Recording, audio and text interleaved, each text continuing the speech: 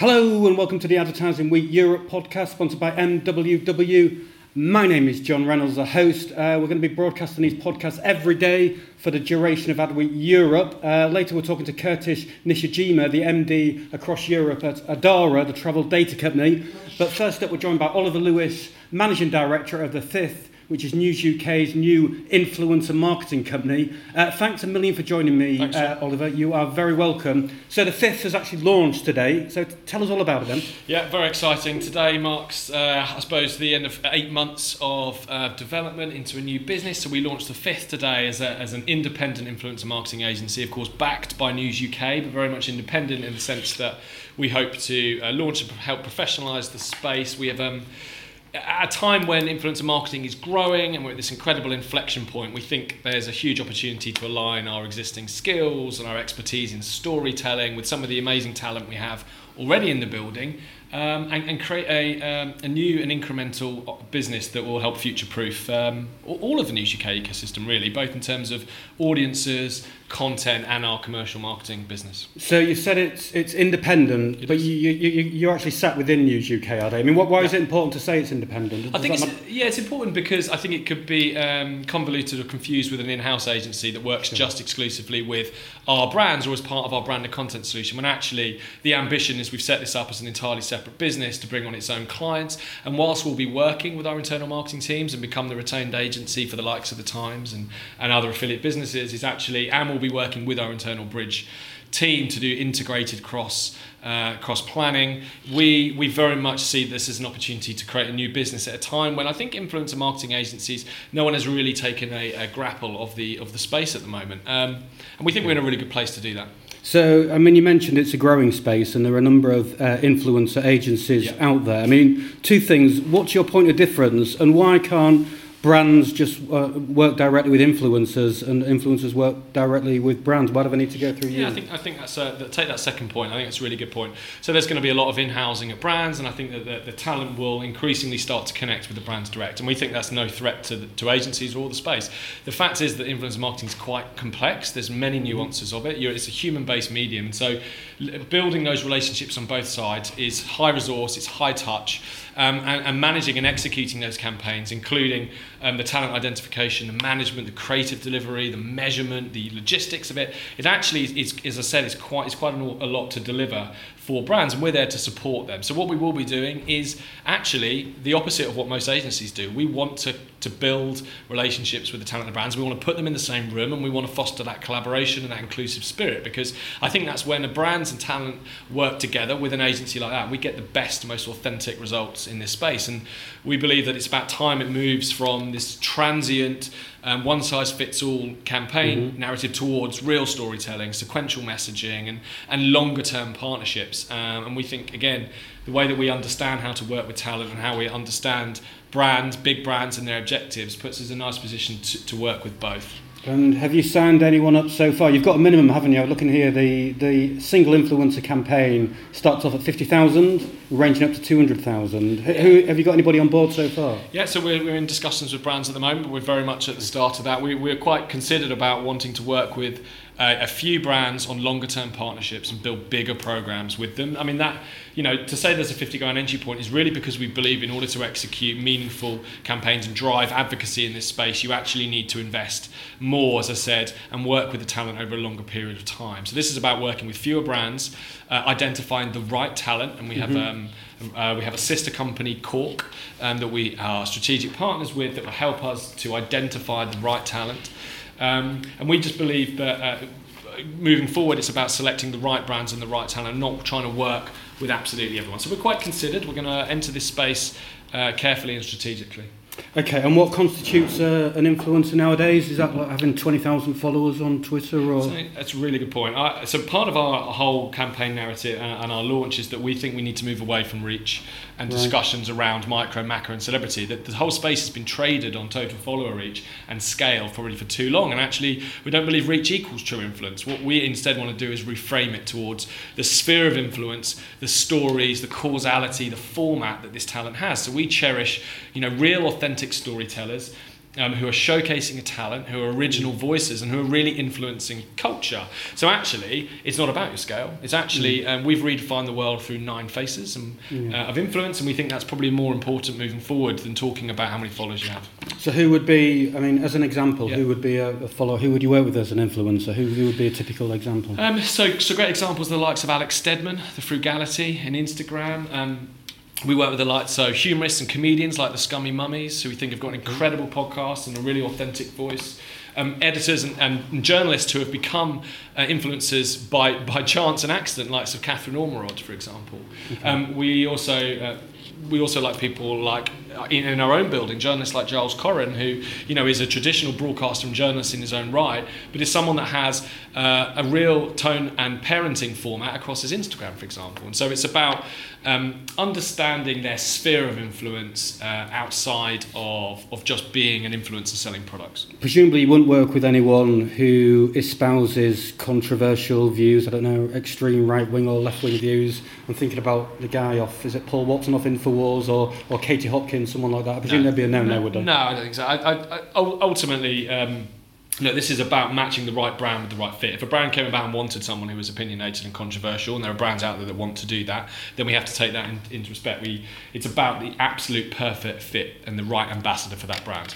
Naturally, brand safety and protecting the brand's interest is of high importance in this space. And so what we don't do is just rely on data and technology to identify their personality traits. We use journalist insight and analysis and in-depth human intelligence to really look into their background. So we would be able to identify, Katie Hopkins is an example where most people understand she's controversial, but there are certain talent and storytellers out there where the data wouldn't tell that story, and that's what we're going to be bringing to life through our profiling platform and through our sister company, Cork. Okay, so I guess with all growing industries, there has been teething, or there has been some issues about fake followers and influencers buying followers. I think Keith Weed at Unilever has been quite vocal and vociferous about this. I mean, how can you ensure that the influencers you work with haven't been buying followers? It's a threat to its credibility, and talent certainly have been buying followers over the years. So what we've done is partnered with a really exciting Australian company called Q83, who have direct API access into the platforms and have created an audience authentication platform, which will allow us to authenticate, which actually puts the onus on the talent to subscribe and to share their data. So we have a unilateral and independent platform where all of their data is ported, where we can see their follower growth, we can see their true reach, and we can really understand and use insight to understand their audiences properly. Now, what this allows us to do is to check whether there is fraud, whether there are fake followers and red flags. It allows the talent to answer that. And I think really importantly as we move forward, we need to accept that there are misdemeanors and people have made mistakes in the past, and I'd rather we expose those, share those, and move on from them so that we can have a more habitable ecosystem. So Q83 is a really exciting business. It will allow us to be fully transparent, allow the talent to be fully transparent, and we can be sure to our brands that all the audiences are either real or we can declare when they're not.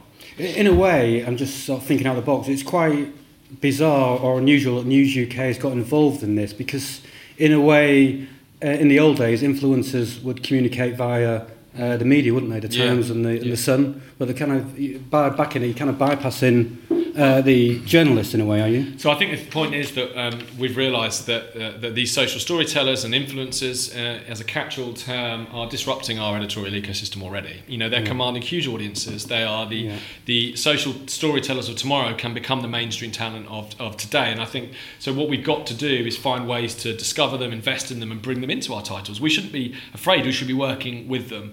Look, we as a news organisation, we were journalists are the original influencers, but we shouldn't be forgetting what the influencer of tomorrow looks like, and looking for ways to partner with them. So this isn't just about an advertising business, like as I said. This is certainly an audience future-proofing business too. Okay, and the size of the business, I mean, it's new, so fairly small. Can you talk a bit about the ambitions or where you see yourself in 12 months' time? Yeah, we're very ambitious. We've started with a relatively small team of there's around 10 of us, but that's core to the fifth, and we're also then connected to the wider News UK creative, production, insight, and social team, so that we have a much broader team being able to tap into. The ambitions are that as we build our client roster, that we'll build out the account teams. I think ultimately we want this to be not just a UK-based business. We believe this is scalable through the rest of News Corp, and influencer marketing is a global proposition. The talent are global, and the brands want to operate globally, and we believe that we're very well placed within within News Corp family to bring an influencer marketing proposition to the territories. So we're very ambitious. Okay, and last point on this, I think other publishers which have dipped the toes in here have actually bought companies, haven't they? What's the advantage of actually launching your own as opposed to News UK buying an influencer marketing company? In truth, we've been able to spend the last 12 months taking stock of the challenges and the past successes, and what we didn't want to do is be a platform or a marketplace. We wanted to be a high-touch agency business. We don't believe there's anybody out there that is able to operate in the way that we could build ourselves. We're about storytelling. We're playing to our own existing strengths. So I don't think there was any more fit purpose, and we didn't want to launch a technology business as such. So what we have done, though, is strategically partner with Cork and Q83, which gives us incredible bedrock. Okay, so and aside from that, the theme of this is Adweek Europe. Yep. Obviously, you were presenting today. I mean, is Adweek Europe, is that a key conference for you? How does it compare to other conferences, other seminars you go? I mean, what are you going to get out of this week? Well, look, we chose Adweek Europe to launch our business, so it was really important to us that we did that. We thought it was the right environment for us to tell the advertising world why we exist and why we're here. So I think it's really important. It was the number one on our calendar this year. I mean, I'm really interested to see how influencer marketing is being spoken about, and it's interesting. Even from last year, there's an increase in coverage, there's an increase of programming. Sure. I really hope the next year, the track becomes longer and it moves. It's just for today and how it spreads across the rest of the week. But ultimately, we think influencer marketing has a really sustainable future. So I'm really intrigued to see how other commentators speak about it. And outside of influencer marketing, have you had a look at the agenda? Is there anything else that's caught your eye? I think I'm always really intrigued about anything related to content storytelling and how brands are moving into that space. So I'm going to be keeping a keen eye on how brands start to work with content agencies, how other publishers are setting up content agencies, and looking at ways to bring more services to brands direct in that space. Right, Oliver, that is fantastic. And next up, we've got Curtis. Thank you very much. Thanks very much. Okay, thanks very much for joining me, Curtis. You are very welcome. So we're here on the first day of Adweek Europe. You've had a chance to look at the agenda, but you're not actually attending, are you, this year? Is that right? No, I'm not actually. Okay. I mean, is there a reason for that? I mean, you've had a look at the agenda. Is there anything that stood out? Is it an appealing agenda to someone like you? Or? I mean, for us at ADARA, the things that I was really hoping to see at Adweek was really talking about Brexit and the impact that it would have in marketing. And I think there's a couple sessions around that. But from a travel perspective, it's very important for us to understand what marketers are thinking around Brexit and how they're structuring their campaigns going forward. How are they going to communicate to their clients and customers in this uncertainty? Okay, so let's just push back a minute, because a lot of people won't have heard of ADARA. Just give us a quick sell in a minute. What exactly does ADARA do, and what's its USP? Sure. So ADARA's USP is all around travel intelligence. What we do is we work with a lot of our travel partners. We ingest data into our co-op, and then we make meaningful business outcomes out of that and help our marketers solve unique travel problems using business intelligence and travel data. So one of the things that we do is we work with travel intelligence predictions, and we're able to then go back into our clients and tell them, we know what travelers need next, and this is how you can help them. Okay, and who are you? I mean, just give us a feel of the size of the business and who are some of the clients you're working with? Yeah, so the size of the business is about 290 people globally. But you're in the UK, are you too? I'm based in the UK, and my team in EMEA is about 45 people. We have offices around the world in APAC, in MENA, in the UK, and in the US. In terms of some of our biggest clients, we have all the airlines, hotels, and car rental agencies covered. So the likes of American Airlines or United Airlines. We're working with big hotel groups like Marriott, big car rental agencies like Avis and Budget. Okay, so I mean, you mentioned Brexit there. I guess Brexit will be like a lot of conferences, be a big theme this year at Adweek Europe. What impact has it had? What are the noises? What's the mood music you're hearing from your clients? I mean, has it changed this year at all? Or? It's definitely changed. I think this uncertainty has really kind of caused us to take a step back and really understand what is the impact this is going to have on marketing. For example, one of our clients has decided to pause one of their campaigns. It's one of the border controls between Paris and London. They're really afraid that if they sell more tickets or too many tickets and there's uncertainty happens at the end of the month, that they potentially could have too many customers stuck at border control, right, in Paris or on the London side. So they've decided to pause some of the campaigns and wait for this to kind of shake out. So there's a lot of uncertainty. So this is Eurostar then, yeah? Yeah, okay. so this would be an example of Eurostar. So we're really facing this kind of uncertainty, not only in terms of what the outcome is going to be for Brexit, but also what this means for our clients. So they put that campaign on hold. I mean, is that unusual then, or you're hearing that from a few clients? They're very, very wary about what's happening.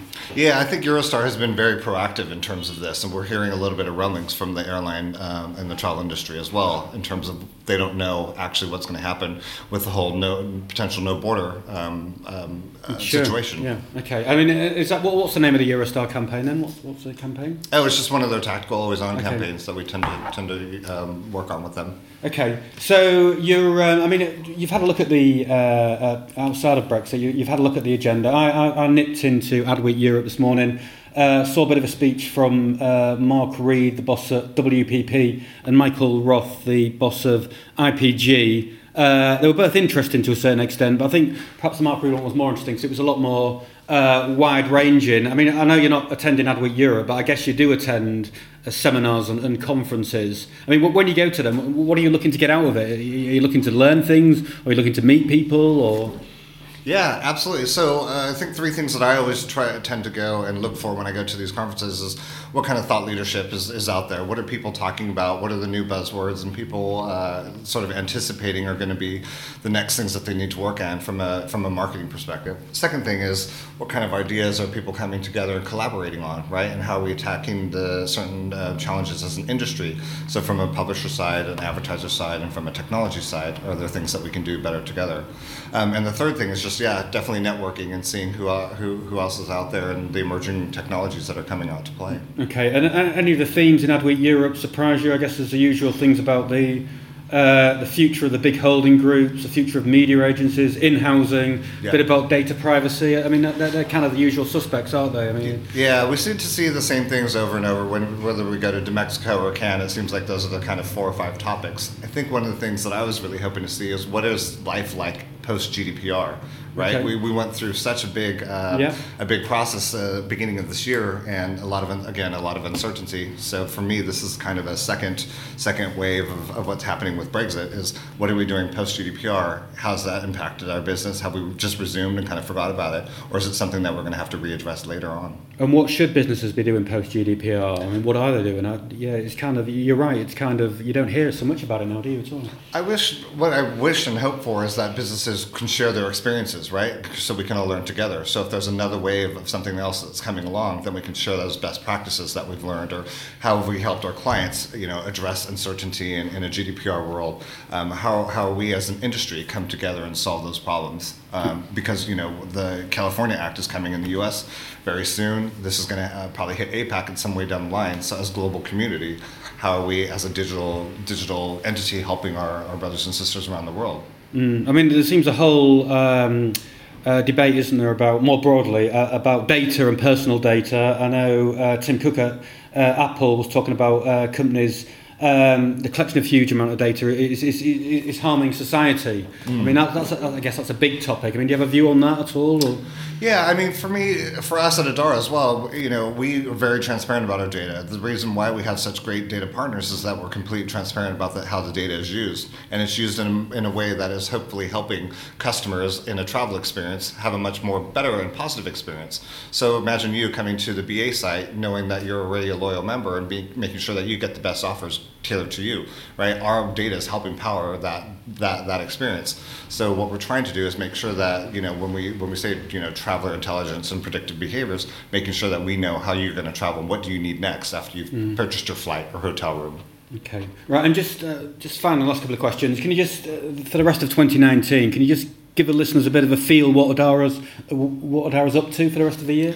Absolutely. So we have a couple things. We're definitely pivoting towards an enterprise model. So again, not trying to be a media supplier, a line item on a media supplier, but actually enable our marketers to utilize our data in a much more powerful way so that we can give them access to that. We can become much more consultative about how to use our data to solve actual travel business problems. Right? What does that mean, enterprise? What does that actually mean? Then So that means using a suite of our products. Okay. So not just using one in terms of just being a media partner or a data partner, but actually utilizing the suite of products. So we have a solution called DAS, which is our data as a solution, where we're able to empower travel audiences or travel clients to use our audience behaviors to help them better monetize their own products. Okay, and personally, what else is anything? It's kind of the themes, I guess, is about conferences for this podcast. Will you look to go to any other conferences this year or not? Are they important? Yeah, absolutely. I think Cannes and Mexico will be a huge